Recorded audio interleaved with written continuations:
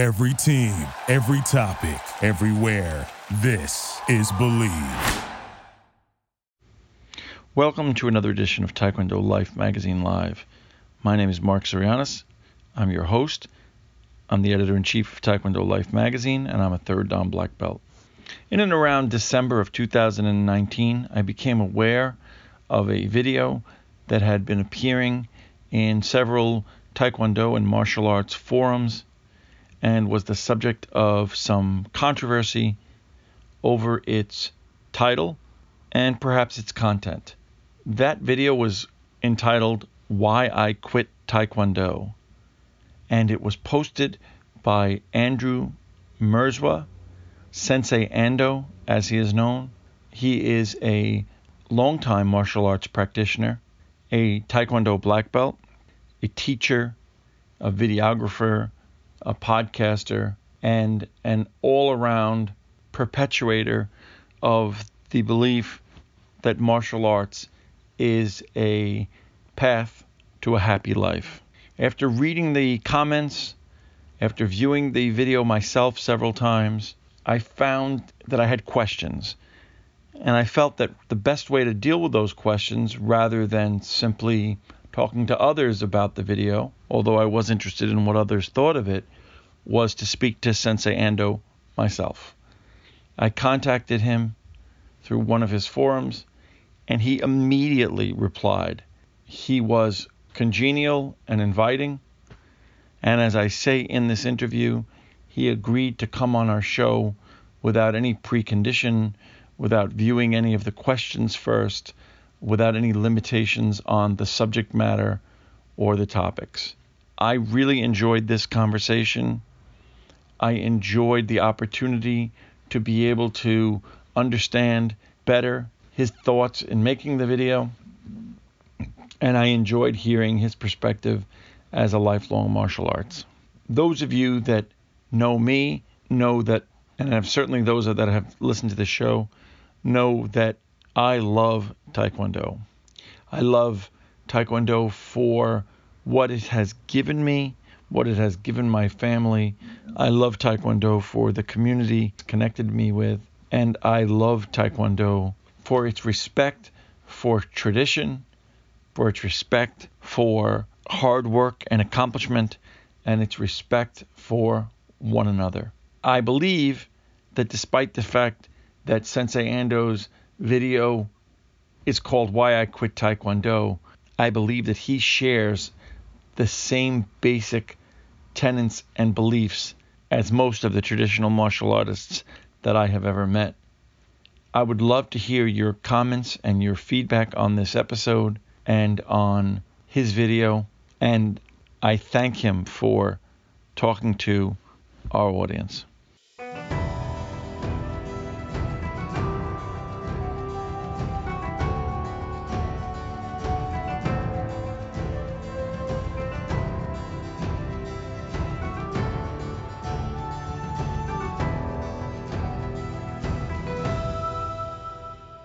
Today on our phones, we are speaking with Sensei Andrew Mirzwa, or Ando as his friends call him, and as he's known on his website, and I know through his students as Sensei Ando. Ando, thank you so much for talking to us today. I'm absolutely honored. Thank you very much for having me, sir.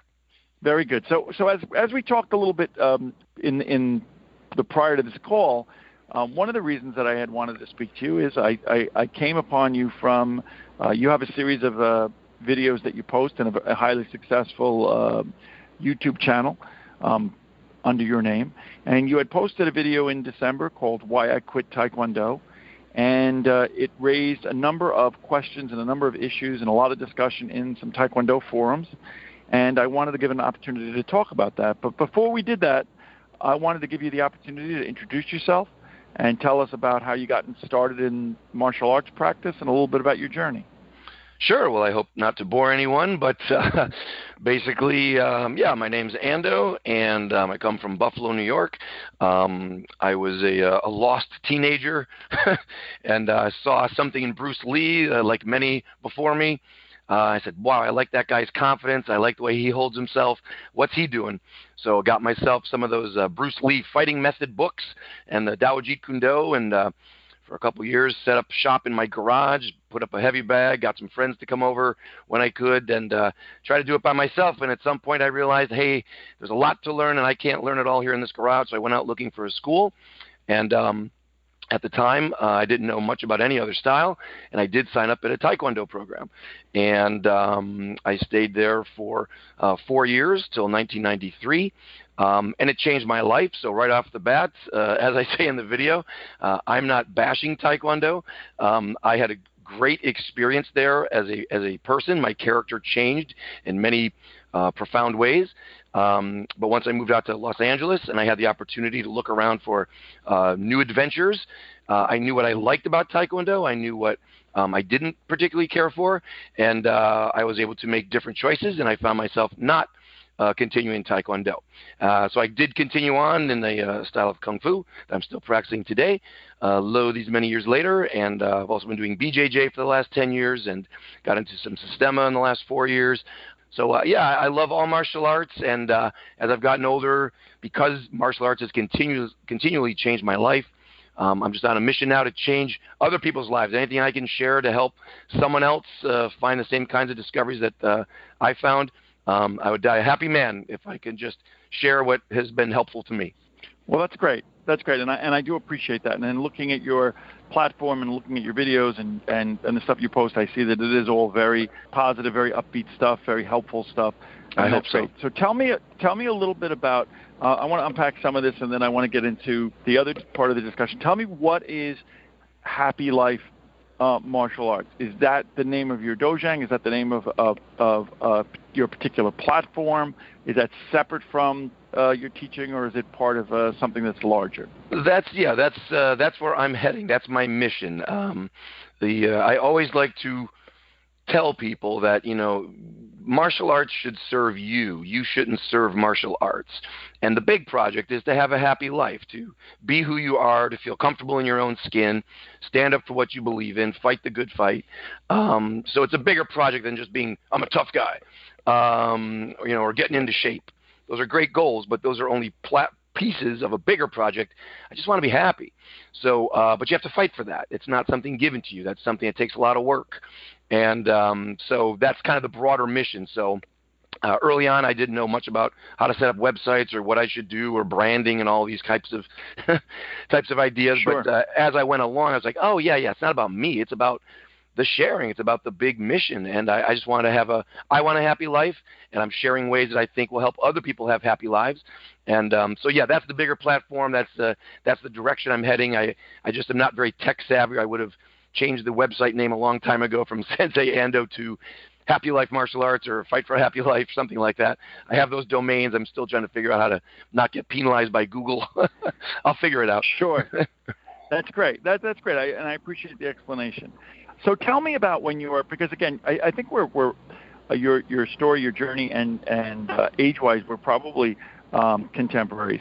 When you got involved in, and I always I'm curious, when you got involved in martial arts originally, in terms of choosing the style and the location, was that more a product of, because again, you said you were a fan of Bruce Lee, as certainly all of us were, but the availability perhaps of Kung Fu schools or Jeet Kune Do schools or things of that nature were not necessarily so prevalent. Was your decision to train in Taekwondo, and I believe in ITF Taekwondo, a product simply of where was the nearest dojang, or was there some other factor that was involved in doing that? Or was it geographic, or was it related to personal relationship or studying, or how did you come to that decision?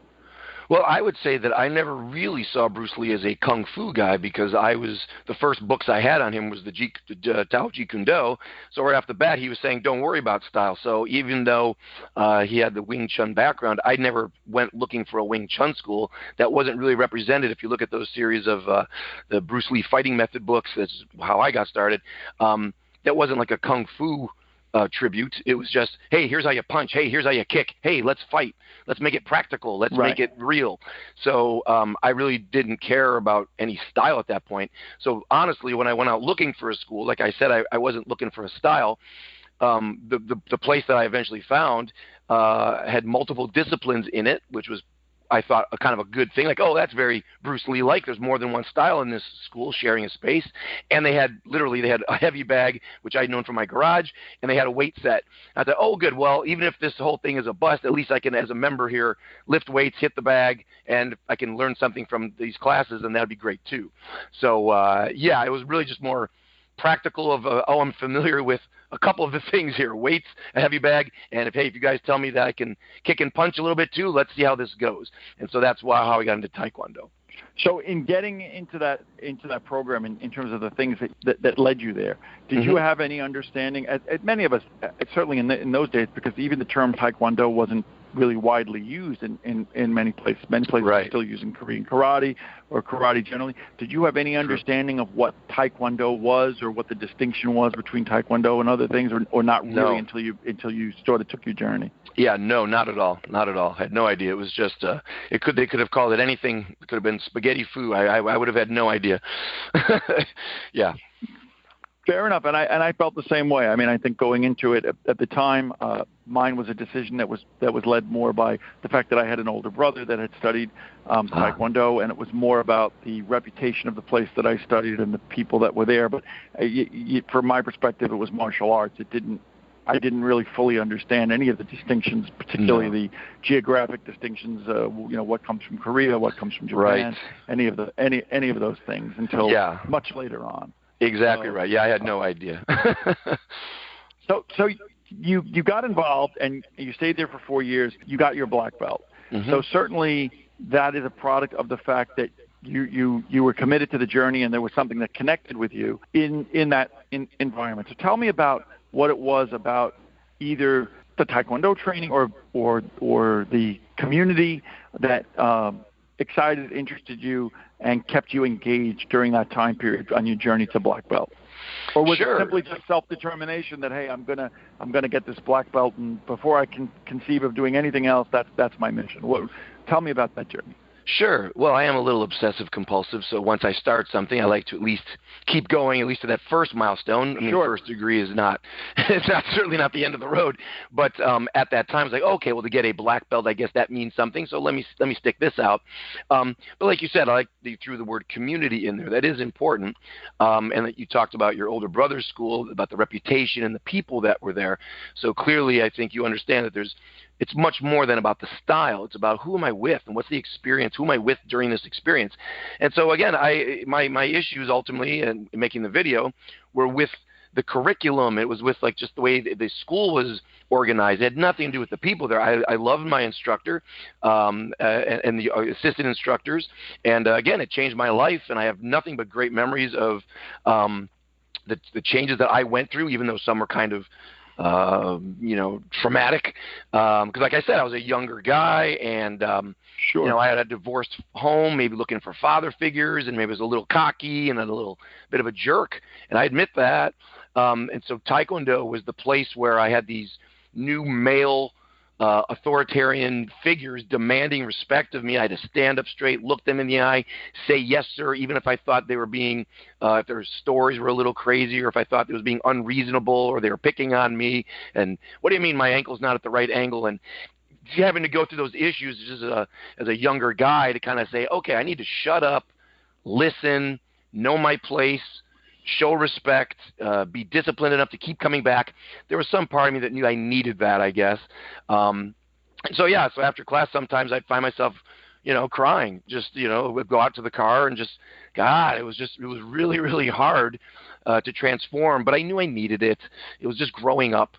So that's why I would never bash the people involved. They were patient with me, and they put up with my attitude and helped guide me to I think a more mature place, and again changed my life. So during that time, felt that I was getting stronger. I did feel that I was being challenged. It did appeal to me on all of those kinds of character building levels, which most mainstream martial arts is supposed to do. Taekwondo, right? Judo, Sure. Karate Do. It's the way of living, which is still happy life. I've always been a big fan of that, how it's changing my life. And then it was just later on that I started looking at the curriculum and saying, like, okay, well, what parts of this challenge me to change my character, and am I still getting enough of that to keep going? And that's where I started falling away from the Taekwondo, because in the beginning, everything's a challenge, physically and emotionally. But then after a while, when I started getting my emotional house in order, and I could just come down to the fighting aspects of it, which is what I was interested in, the self-defense aspects, I said, well, gee, the way this is presented, I'm not sure if I'm getting enough challenges to my fighting skills, or the training time is not being used in the best way for me to achieve my goals. So I might want to find another training methodology if one exists. So that's when I went out looking to see, well, what are other schools doing, and can I continually achieve new character development and new fighting skills in a different system? And I did. Does that answer your question? It was a bit of a babble. Sorry. Yeah, no, not at all. Not at all. It was very lucid, and it was very helpful, and I appreciate it, and I appreciate you being as, forthright and open. So you posted in December this as it's certainly not a standalone video. You have a very successful channel. I think you have probably upwards of close to 300,000 subscribers.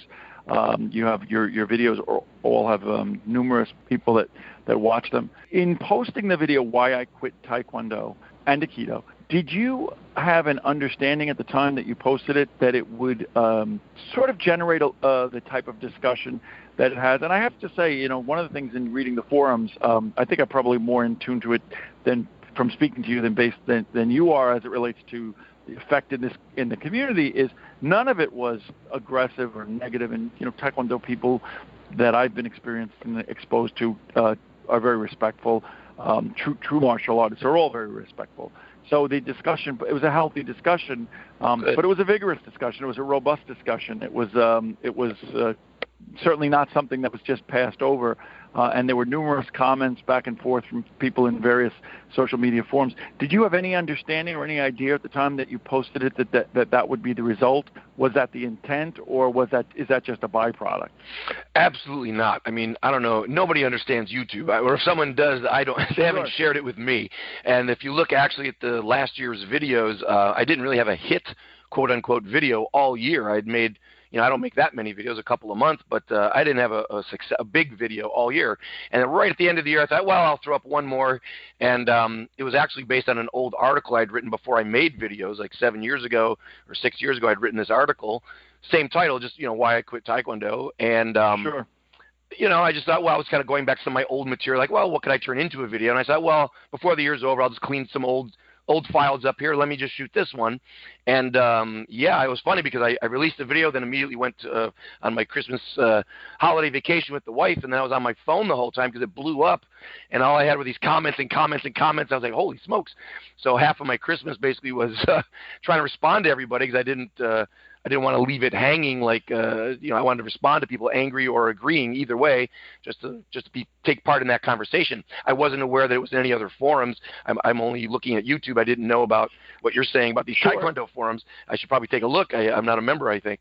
So thanks for the heads up. I can always, I certainly can send them to you. Well, that's interesting. And again, we haven't, and I do want to spend a couple of moments to go over the content of the video. But in terms of the comments that you had received, the ones that you said you used the term angry, I'm curious.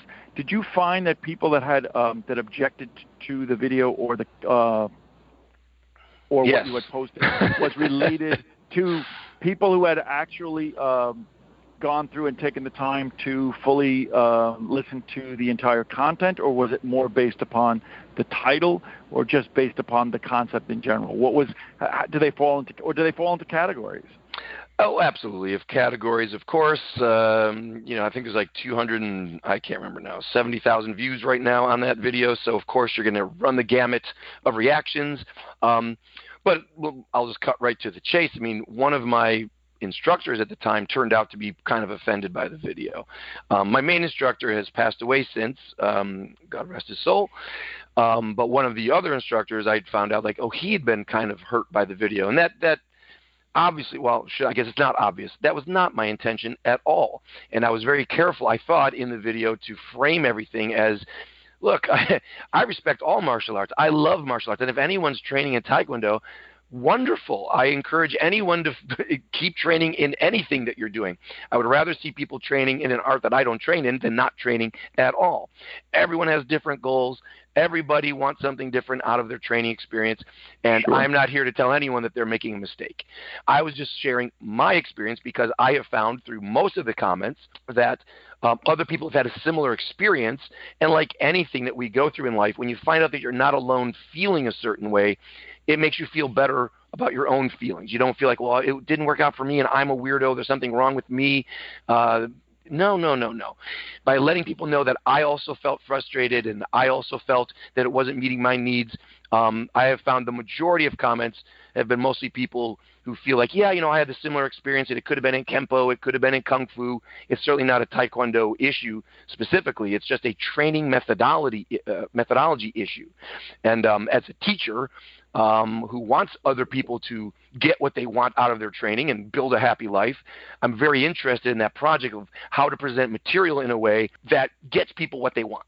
So that's really Sure. the main issue of the video. That makes a lot of sense, and it does. And I'm very interested in getting into the next part of it. And again, one of the things I do want to reiterate that I really do appreciate you. I have to say that to our listeners, which we are connected to martial artists all over the world, Taekwondo practitioners of every style. We're in 160 countries. Congratulations on that. Print and digital. It's wonderful. And in speaking to you, when I reached out to you, and I had reached out to people on somewhat controversial topics, even though we don't take a controversial approach to it, that in reaching out to you, you were inviting, you were receptive, and you were unqualified in having this conversation. I think it's important for my audience to understand that there was no precursor or preconditions to the conversation that, hey, I'll talk to you, but I need to see the questions first, or hey, No. I'll talk to you, but I won't talk about this.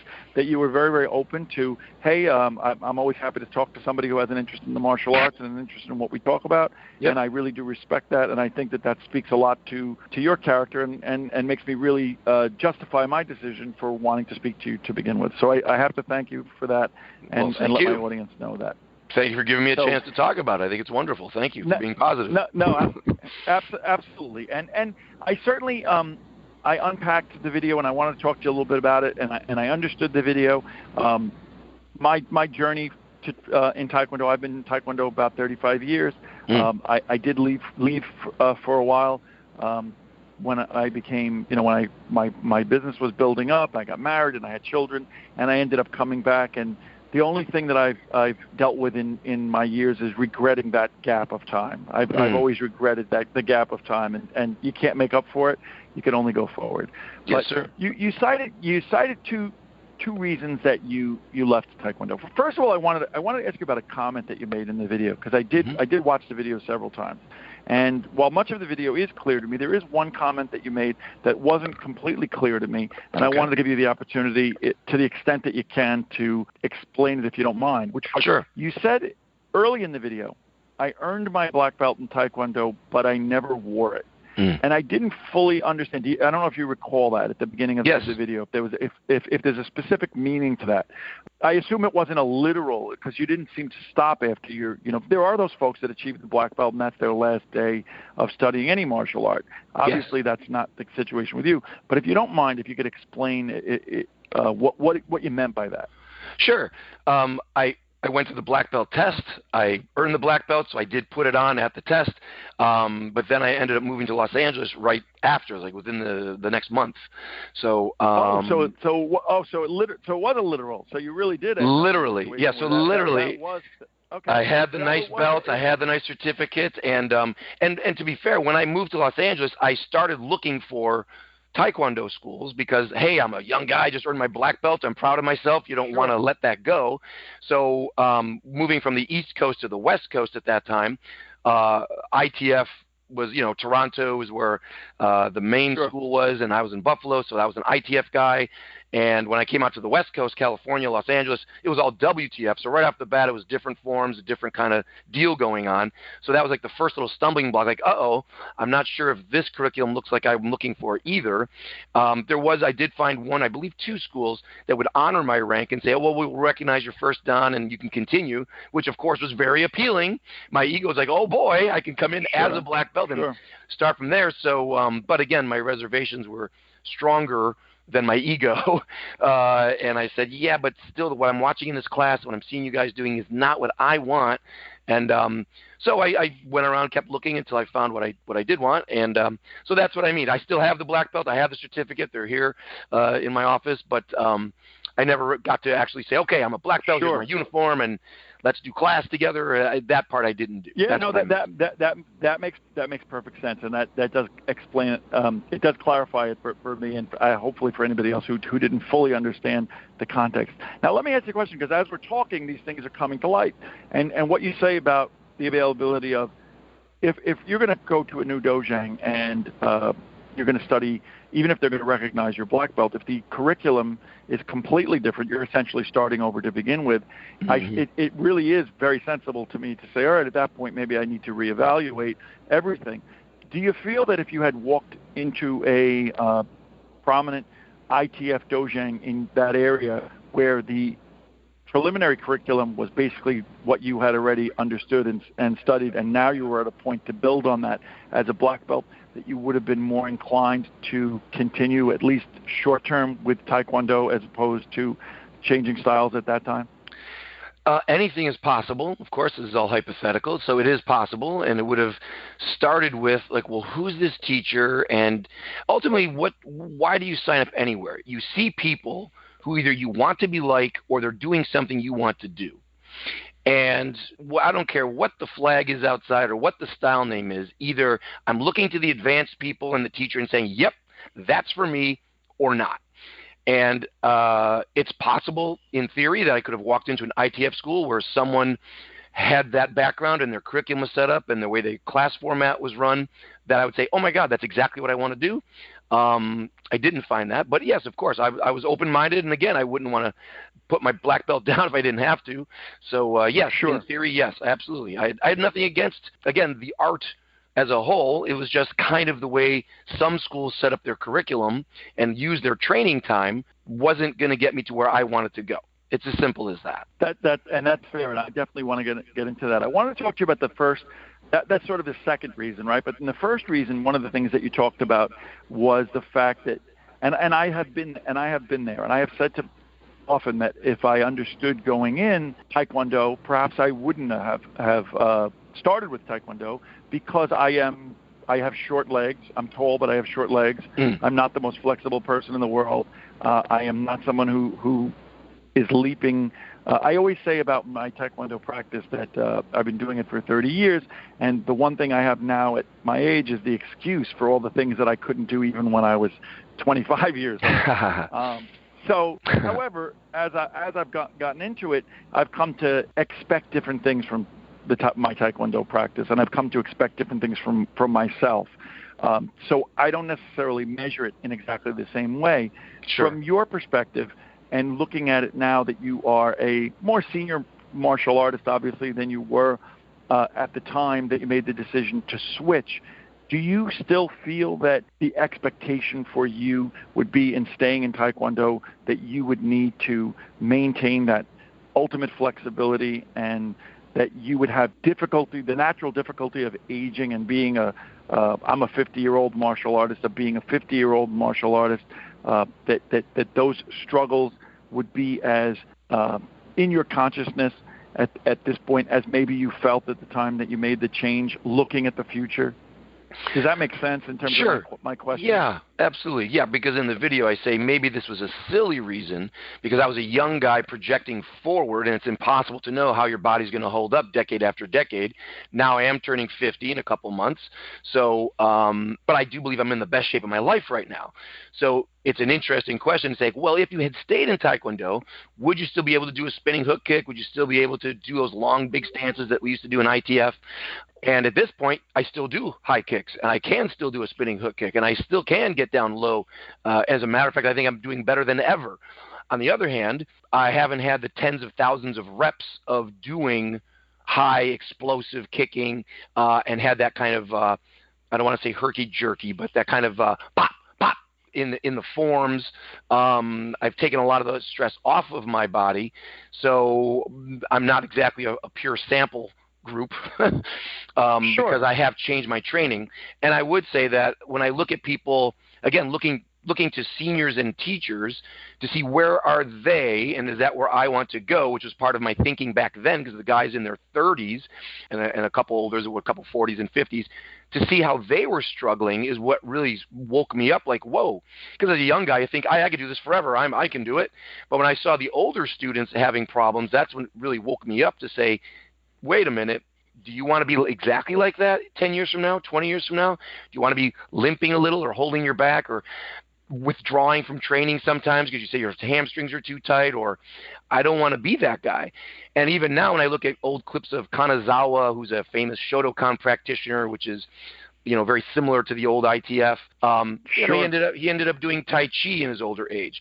My Taekwondo headmaster, I see him, he's doing soft forms and he's doing Tai Chi, and you're like, well, if the older guys who've been around, sure, trashing their bodies, found that the internal arts or a lower kicking style or a softer style is something they can do in their old age, maybe if I get a head start on that now in my 20s, by the time I get to be older, I'll be really good at that stuff and not just sort of, well, this is all I can do, and I feel bad about all the stuff that I can't do anymore.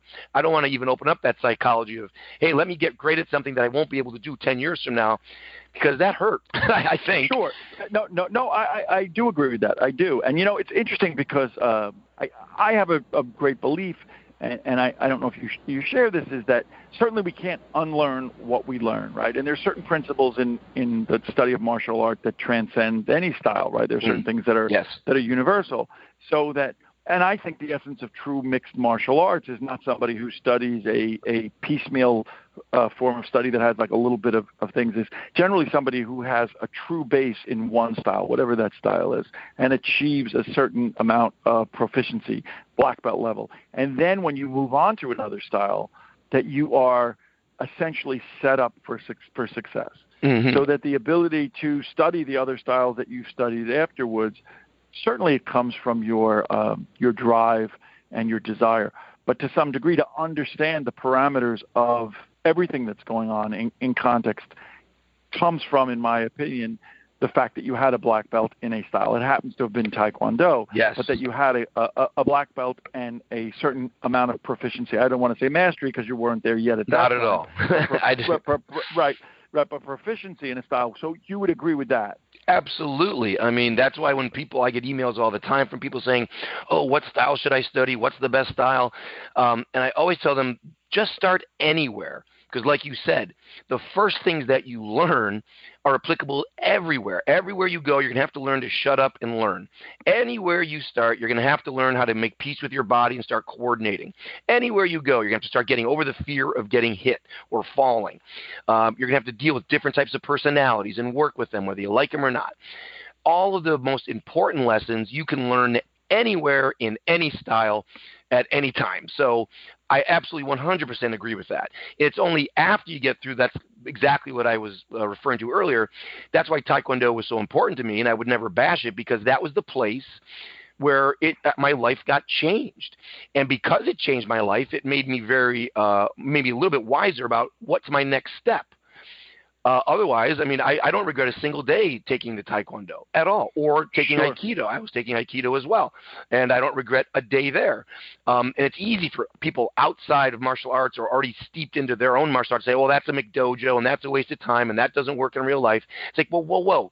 You're talking about very small technical issues that we're not even talking about right now. I'm talking about, can you even be a student? Can you learn? Do you know Sure. how to learn? Can you get in line and show up and have the discipline to accomplish a goal, which is why I didn't move to LA until I got my black belt, which is why I didn't wear it, because I waited in Buffalo, even though we could have moved earlier, I said, no, I want to wait till I finish this black belt, then we'll move, because I felt like that's the least I can do just to show respect to this process and kind of put, at least at that milestone, put a little end to that.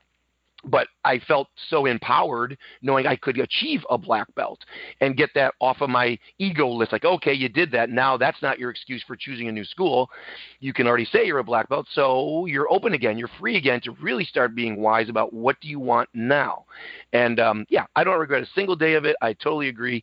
As long as you're training somewhere in something, you're going to be learning. A great student can learn anywhere. And then the smarter you get, the better choices you can make as you go farther. That's great.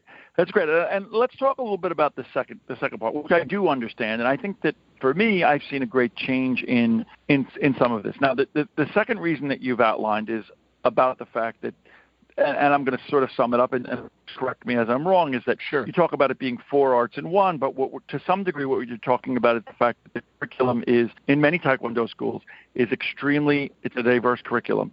There's elements of sparring, board breaking, free sparring, one-steps, self-defense. There's a lot of stuff in a very little time, right? Most people don't go to class every single day and don't spend hours training, so there's a lot of stuff there, and very little time to get proficient in those in short bursts. And the fact that you've raised the issue that there are some somewhat divergent philosophies in those various methodologies. While there may be, particularly in more traditional forms, there may be certain things that are very different from sparring, right? We might have especially you talk about Shotokan and traditional Taekwondo forms, you may have a very, very wide, low base to the ground for the things that you're doing, but in sparring, that's perhaps the complete opposite of what you're doing. And that from your perspective, there's the notion that there was just a little bit too much of this going on without the ability to fully tie those things together and master any one of those things. Does that accurately sum up sort of what you're feeling in terms of your second reason as to why it is that you walked away, before we go on to discussing that a little further? Absolutely. Yep, 100%. I like you said, most people, and that's who I'm talking about, most people don't have the ability to train every day, all day. If you do, then there is a greater chance that you can connect some dots and put things together to make all of these divergent ways of training make sense. If you're a pro boxer, you have all day. You can hit that heavy bag. You can go for a run. You can lift weights. You can jump. You can hit pads. You can do all kinds of things that are different. Double end bag, rhythm bag, all kinds of speed bag. But in the end of the day, because that's all you're doing all day, you can tie all those things together and get the small benefits from that little drill and that little drill, and it makes a difference. But if you're coming into class 2 times a week, 3 times a week for an hour and a half, to have 10 minutes of this, 15 minutes of that, it's very difficult, I think, for most people if you're looking to gain proficiency in one particular area. Again, if most people just want a social outlet or a chance to have a little fun exercise that's different than a treadmill, or if they just like the community that they're in, fantastic, then just keep doing it. The longer I stayed in martial arts, though, the more I still wanted to come back to kind of the Bruce Lee thing of like, I just want to be a confident guy who can control a situation with my body if I have to. And I don't care what you call it or what the move looks like. I just want to get the job done to protect myself, protect my family. So with the Taekwondo, it was, okay, well, here's this list of fine points for all of these forms, the Chang Han series of forms and the ITF. There's 24 forms in all. You have to know all these forms. And every move's got these little technical points, which is fine if those technical points also informed my sparring. But like you said, it didn't. It was completely different. It's a very different body feel, a different rhythm. The habits that you're building are completely different.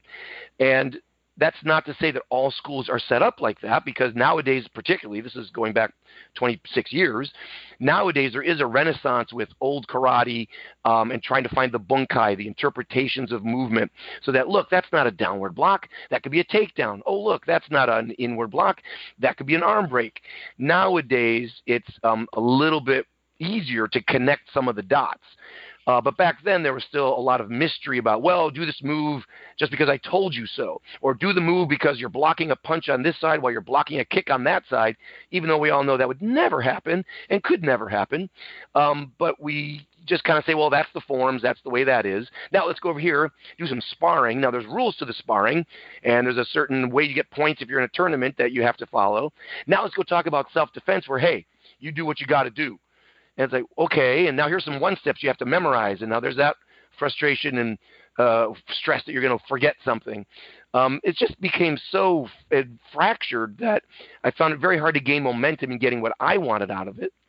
And I would think for anyone who's looking for, if you want to be a forms competitor, then obviously when you go to class, you want to just deal with forms. Maybe sparring's a waste of time for you. If you just want to be a champion fighter, then maybe you look at the forms like, well, that's not what I'm participating in, so I would rather have more time just doing the sparring aspect of it.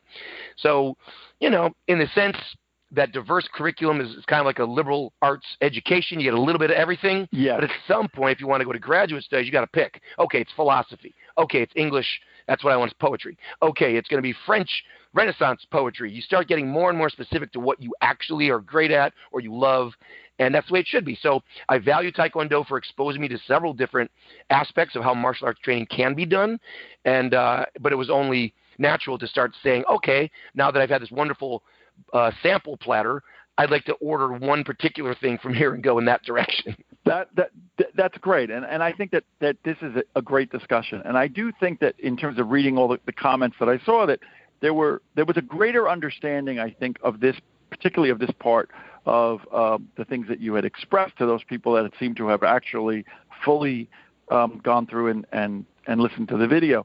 And I do understand your point. And to sort of play devil's advocate to some degree, please. My perspective on it is that I come from a traditional base of only adult practice, right? Where when I started practicing, there were no children even allowed to be in the classes. Mm. And the mentality and the mental maturity of the folks there were designed so that we had the ability to practice a move, figuratively 10,000 times to get that right.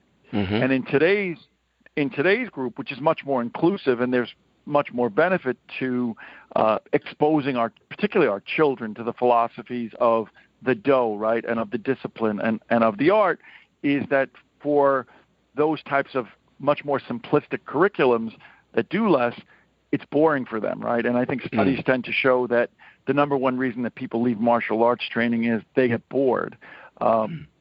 As part of it is that there isn't there's a greater need to keep a curriculum as it relates to children in particular more dynamic and more involved. And the other aspect of that is it gives people an opportunity to dabble in what it is that they feel more comfortable with. I, for one, have never been somebody who enjoyed sparring. I did it because it's part of the curriculum, and there's some value to that for me because of the fact is that I forced myself or was forced to do something that was harder for me. I enjoyed the forms more. Self-defense, I think, is terrific. And again, I agree with you. I think in order to have great value on the street, for somebody to walk out of any dojang or any martial arts program and feel that they can adequately defend themselves against a knife, against a kick, against a punch, that you sort of do have to take the Bruce Lee, I fear the man who does one kick 10,000 times than the man who does 10,000 kicks. But I sort of do understand that. For me, I would say that while I recognize a lot of the same concerns as you, is that perhaps the training environment that I was in had a lot of high-level people that were there for a very long time, so that as I advanced, it was sort of the pyramid effect, so that as my training got greater and I became a second degree and a third degree, that I ended up in a situation where my training I had the ability to focus on the aspects of that training that were more the things that I wanted to be able to have greater proficiency with within the environment of the same. My experience is a little different from yours because I've been basically in the same environment for 35 years. But I do understand your perspective on it.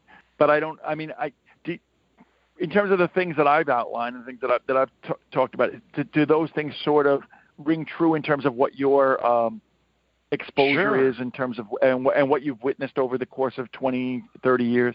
Sure, of course. I think it's wonderful that you found mentors in a community that support your goals. And if forms to you are something meaningful and something pleasurable, then of course, why would you leave if you're getting what you want? And if the sparring is just a small price to pay, okay. And I'm sure that you value the sparring on some level. You say, well, like you said, it makes you do something uncomfortable, and there's great merit in that. That's part of the character building that we all have to go through. So yeah, absolutely. As far as appealing to children or a more inclusive class, where I wish to see the traditional arts struggling in the modern day is just heartbreaking, because I do recognize the value in them. It changed my life, and I'm sure traditional arts would change other lives. So I hate seeing so many adults fly away from a Taekwondo program or a karate program or a Kung Fu program, chasing, MMA. Not that MMA can't be taught in a respectful way with belts and hierarchy and respect and discipline. Of course it can. I'm not a hater of MMA either. But speaking firsthand, like, I knew exactly what that Taekwondo environment was like. I wish more people were open to that again, or it wasn't. Obviously, many people make fun of it nowadays, and here and there you have an MMA star who comes in with a little Taekwondo or a little karate background, and we say, yay, go traditional martial arts. But by and large, the pendulum has really swung away from that traditional lineup. And like you say, that now you have kids in the class, and it's difficult for a young guy, like back when there were some younger kids in the class, but you always felt strange lining up next to a 6-year-old on one side and an 80-year-old on the other side, and you're in the middle, and I've got my own issues, and I'm like, I can't relate to either one of these two. So you come back to your instructor, and like, well, hopefully I can relate to you at least. Tell me that I'm not wasting my time here. Give me some faith in what I'm doing. But actually, for that reason, I've never joined a tap dance class. I've always wanted to, wanted to learn tap dance. It looks like a hell of a lot of fun. But every time I go over to a dance school and sit outside to kind of, this is the tap class, it's always a bunch of young girls. And I'm like, well, I can't go in there. This is ridiculous. So I hope that never happens with Taekwondo, or that if that trend of the traditional arts not being as popular, I fear that's what it is. You get the young guy looking for direction, like I was, driving up to a school, and if all you see are little kids jumping around, you think, well, I can't relate to that. That's not what I want. So then they do go look for another art. And so, I probably wouldn't have stumbled into, if it was mostly a kid's school, I probably wouldn't have stumbled into Taekwondo in the first place. I was lucky that there were enough adults there, like you seem to have had.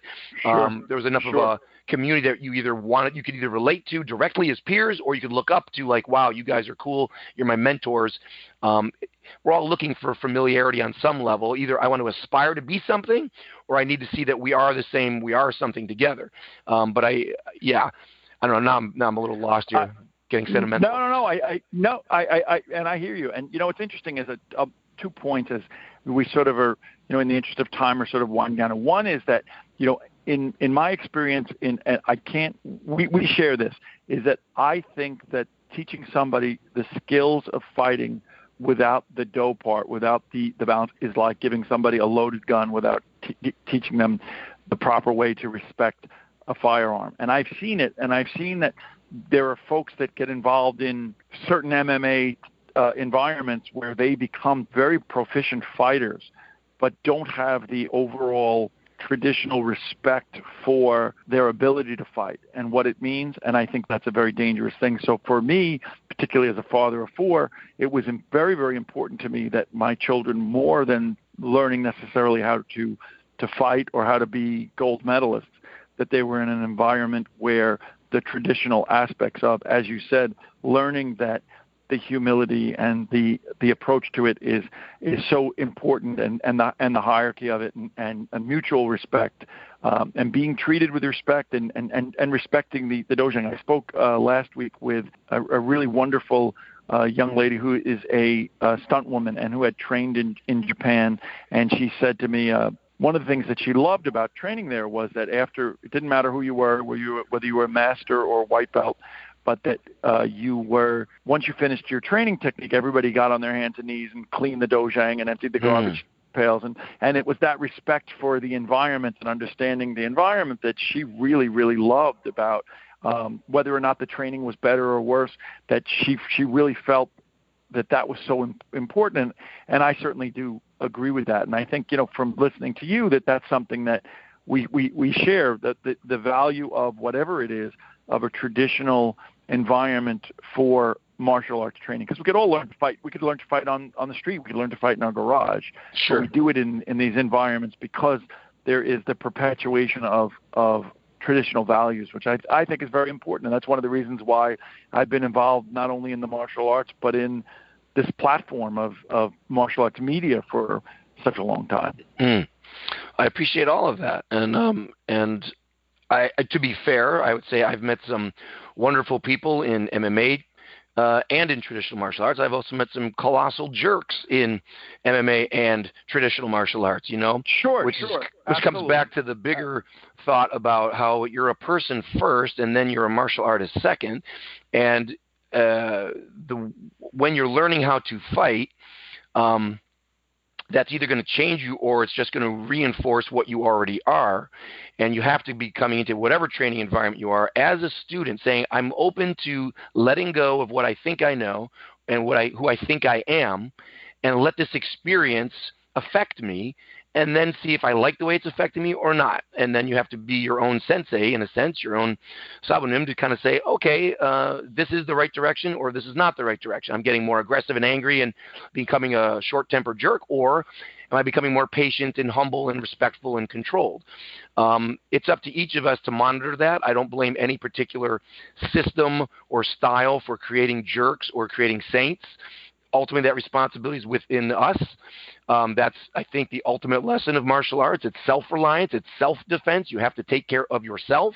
So I don't like blaming or giving credit to any style for what is ultimately a personal journey, personal decision-making. And when you find people who, that's why it's so important to find people that are representing the kind of ideals that you like and that you want to aspire to, so that you can say, well, how did you do this? If I was just back as a kid saying, oh, there's Bruce Lee. Boy, he seems confident.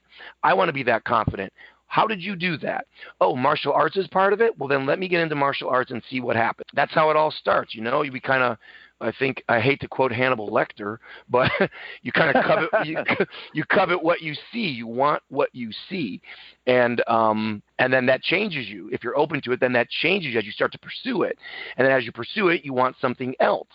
And that was my nutshell story with the Taekwondo. When I started, I liked what I saw.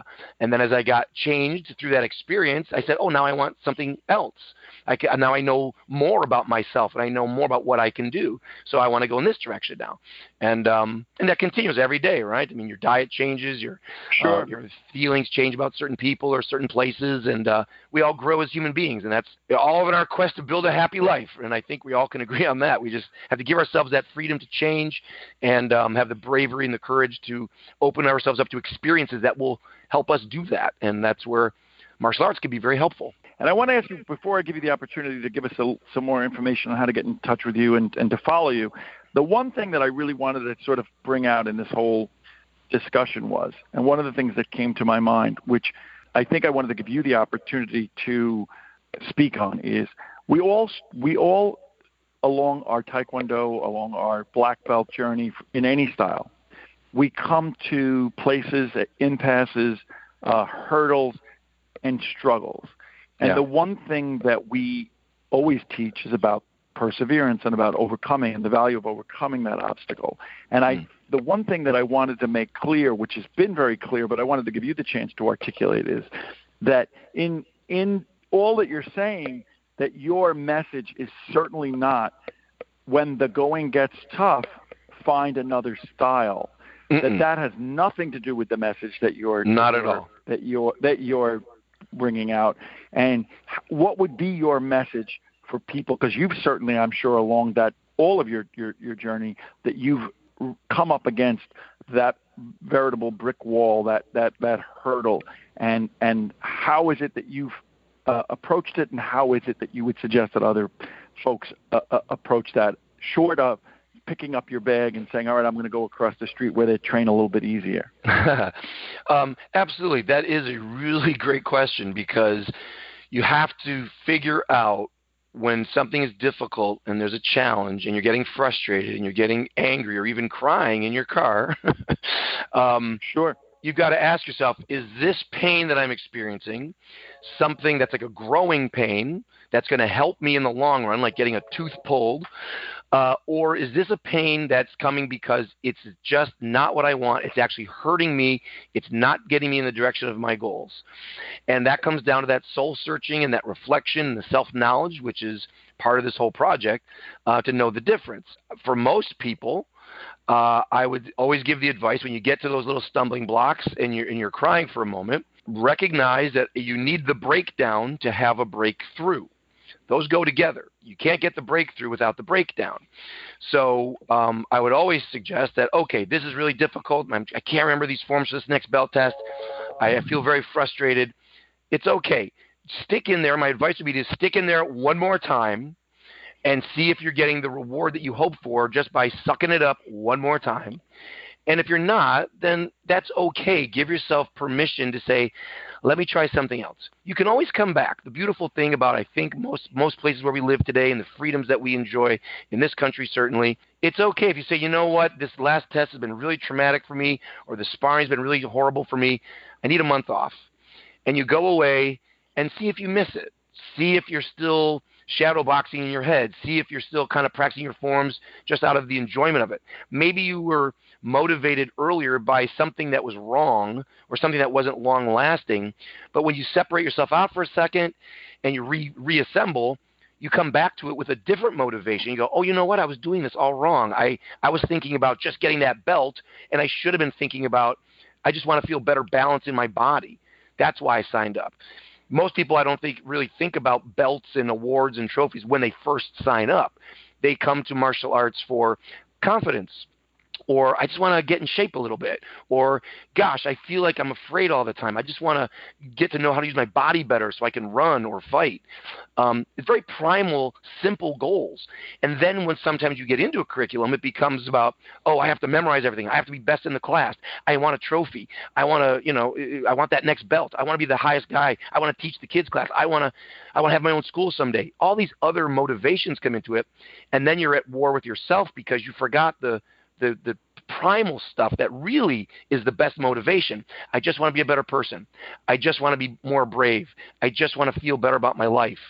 If you focus on those things, I think that always calms everybody down. I get these emails all the time. I have a belt test coming up. I can't remember my forms. I'm freaking out. It's like, well, don't worry about it. Who cares? Right. It's like get the reality check. Come back to your real goal. Your goal is not the belt. The belt is a symbol of the other goal, which is I want to prove to myself that I can follow through on my goals. I want to prove to myself that I'm tough. I want to prove to myself that I can not give up when the going gets hard. Those are the things that matter and will last. The belts come, just like with money in business. Like, start with a good product. Serve people. Help people.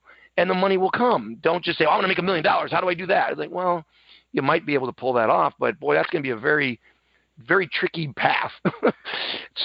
Do something that you can. That is absolutely, yeah. And I couldn't agree with you more. And I think that you really you touched on some really important things, and I couldn't agree more. And I agree with you. And we always talk about this.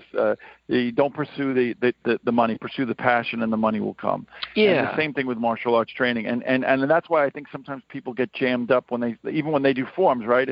If they relax and they manage, then they'll do sometimes they overthink because they're so tense, and then they block themselves, and then they can't get through the form. So absolutely. And it's terrific.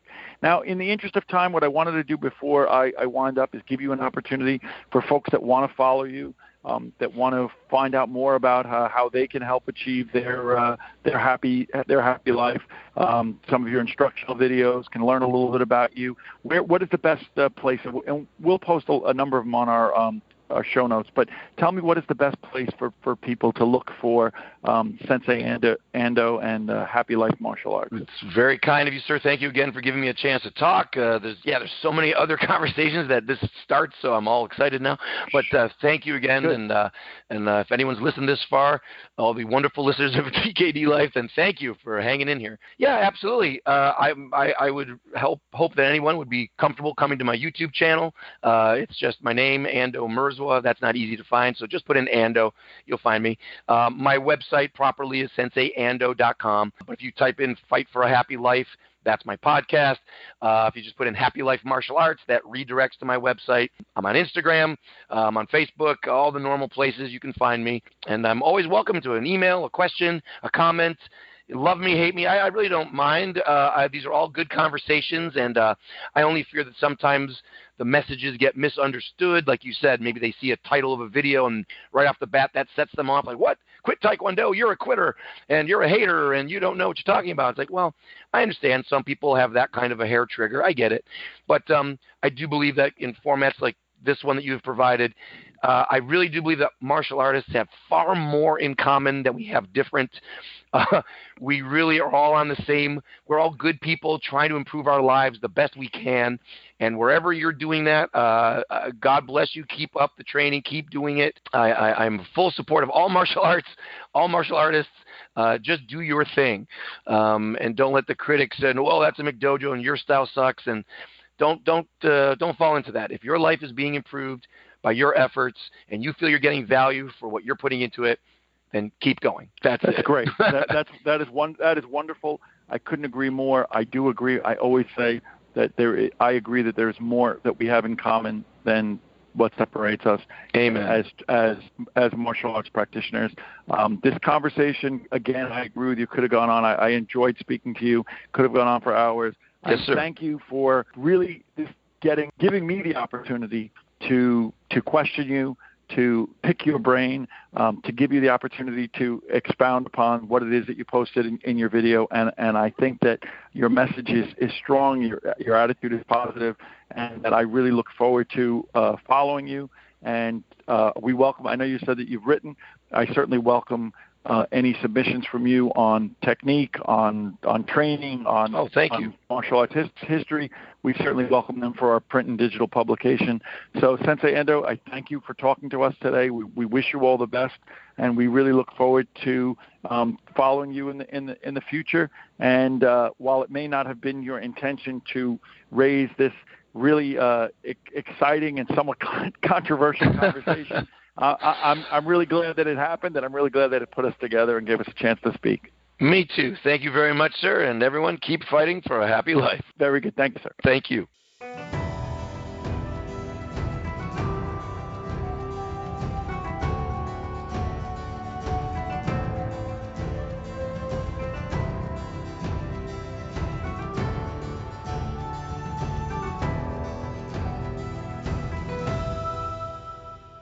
With spending time in training and working on the podcast and the magazine, it is difficult for me sometimes to get out to the store or the supermarket.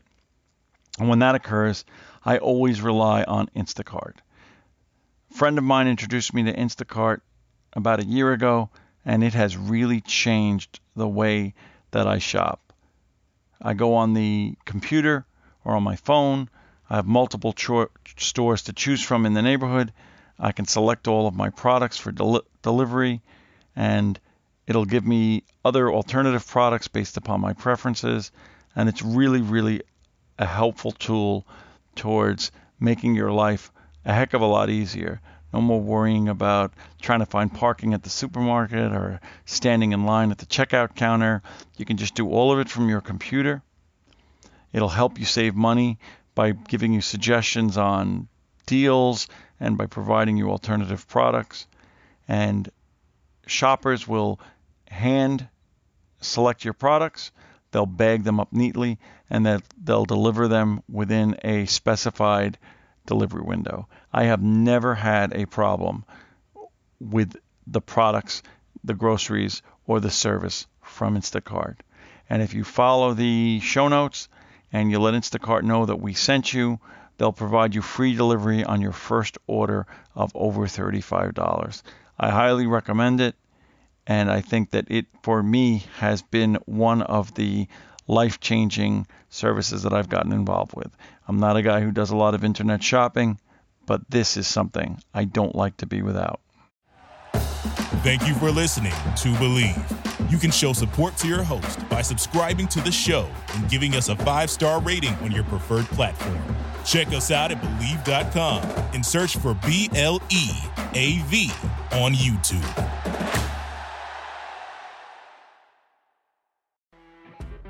You know when you're listening to a true crime story that has an unbelievable plot twist that makes you stop in your tracks? That's what our podcast, People Are the Worst, brings you with each episode. I'm Rachel. And I'm Rebecca. We're identical twins who love true crime cases that make you say, didn't see that coming, and we hate the people responsible for them. Listen to People Are the Worst now on Apple, Spotify, or wherever you get your podcasts.